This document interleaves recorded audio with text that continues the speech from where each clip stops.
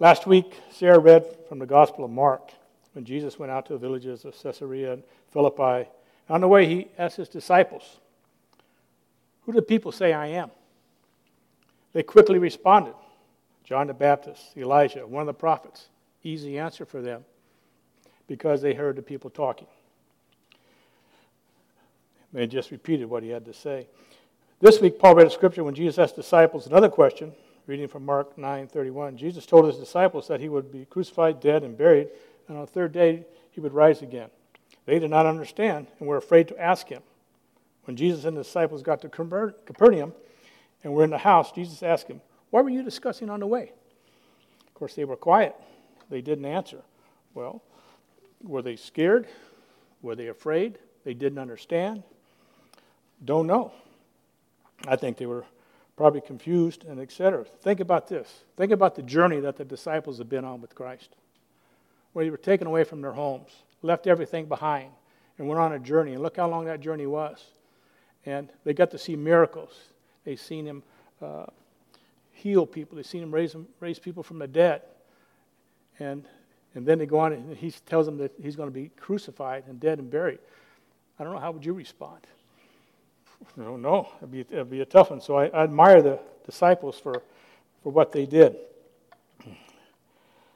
I don't want to pretend to know what the disciples were thinking, but I do know what happens when guys get together.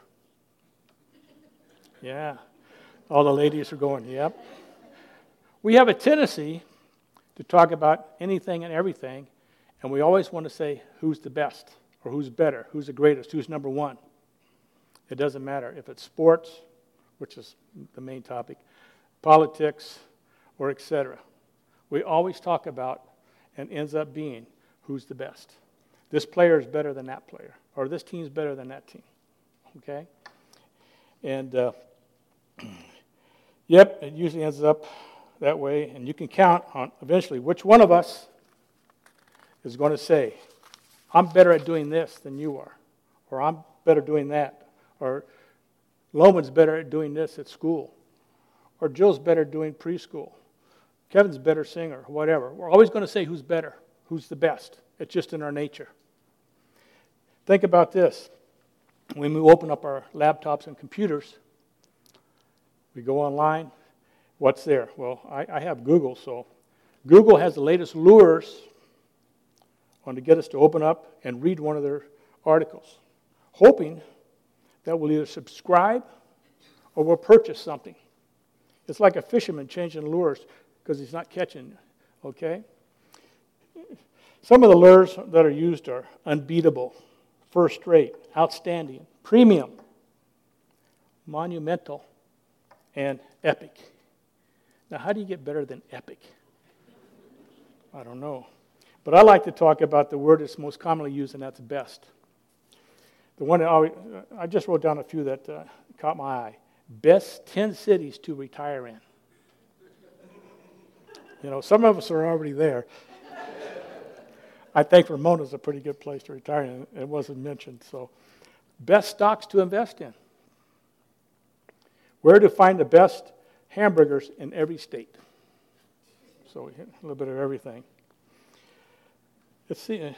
My parents told me at a young age, always do your best. Of course, they always said practice makes perfect, but always do your best because you never know. Sometimes your best just might be the best. Right? Let's bring this a little bit closer to home. Headlines in the San Diego Magazine. San Diego Magazine selects, I'm not going to mention the winery, 3 wineries for its August 2015 Best of San Diego edition. Now, of course, we could think about right here in town. What does our local newspaper do?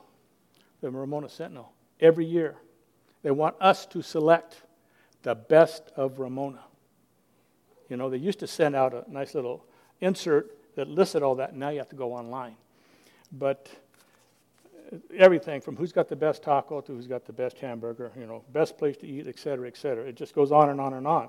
But, if you go to businesses today, they pay a lot of attention to that. You'll see these signs up on the wall. Best of Ramona 2011, 2012, et cetera, et cetera, et cetera. So they do have a very wide interest in that. You know, my favorite thing is sports. Man, I'm going to, bear with me, ladies. I'm going to talk a little bit about how I think sports have changed over the years. You know, most of us, when we were, 4 or 5 years old, which is a long time ago, 1950, et cetera, that we learned how to play the game of baseball. And our dads taught us how to play. You know, learn how to throw and catch. After losing a lot of balls, breaking a few windows, and time, got a little bit better. And they always said, always do your best, okay? Now, I want to talk about college football today. I asked somebody, what's the difference between a regular coach and a good coach? And his response was talent. And so how do you get talent to come to your school to play sports? Well, number one is you got to have one of the best facilities. Look at Ohio State. Their stadium seats over 103,000 people, and it's sold out every game. They have the best practice facilities, not only outdoor, but they also have indoor. They have nutritionists and dietitians to make sure they eat the right food. They have personal trainers to make sure that they lift weights properly, and et cetera, et cetera. And each game that they go to, if they win, they make money from television. Those of you who watch sports, the number one college team on TV is Notre Dame. They're always on NBC every week, and they get money from that. So this is how they get the talent to come with the best facilities, et cetera, et cetera. So, well, enough of that. Let's move on to... I just had to throw that out there. You know, it's a big business.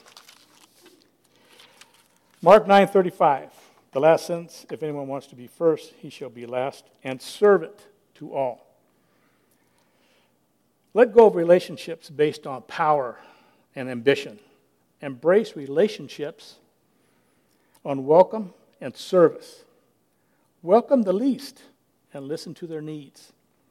Is our church good enough for serving others, or is our church epic when it comes to serving others? I think we are good enough, and it is okay.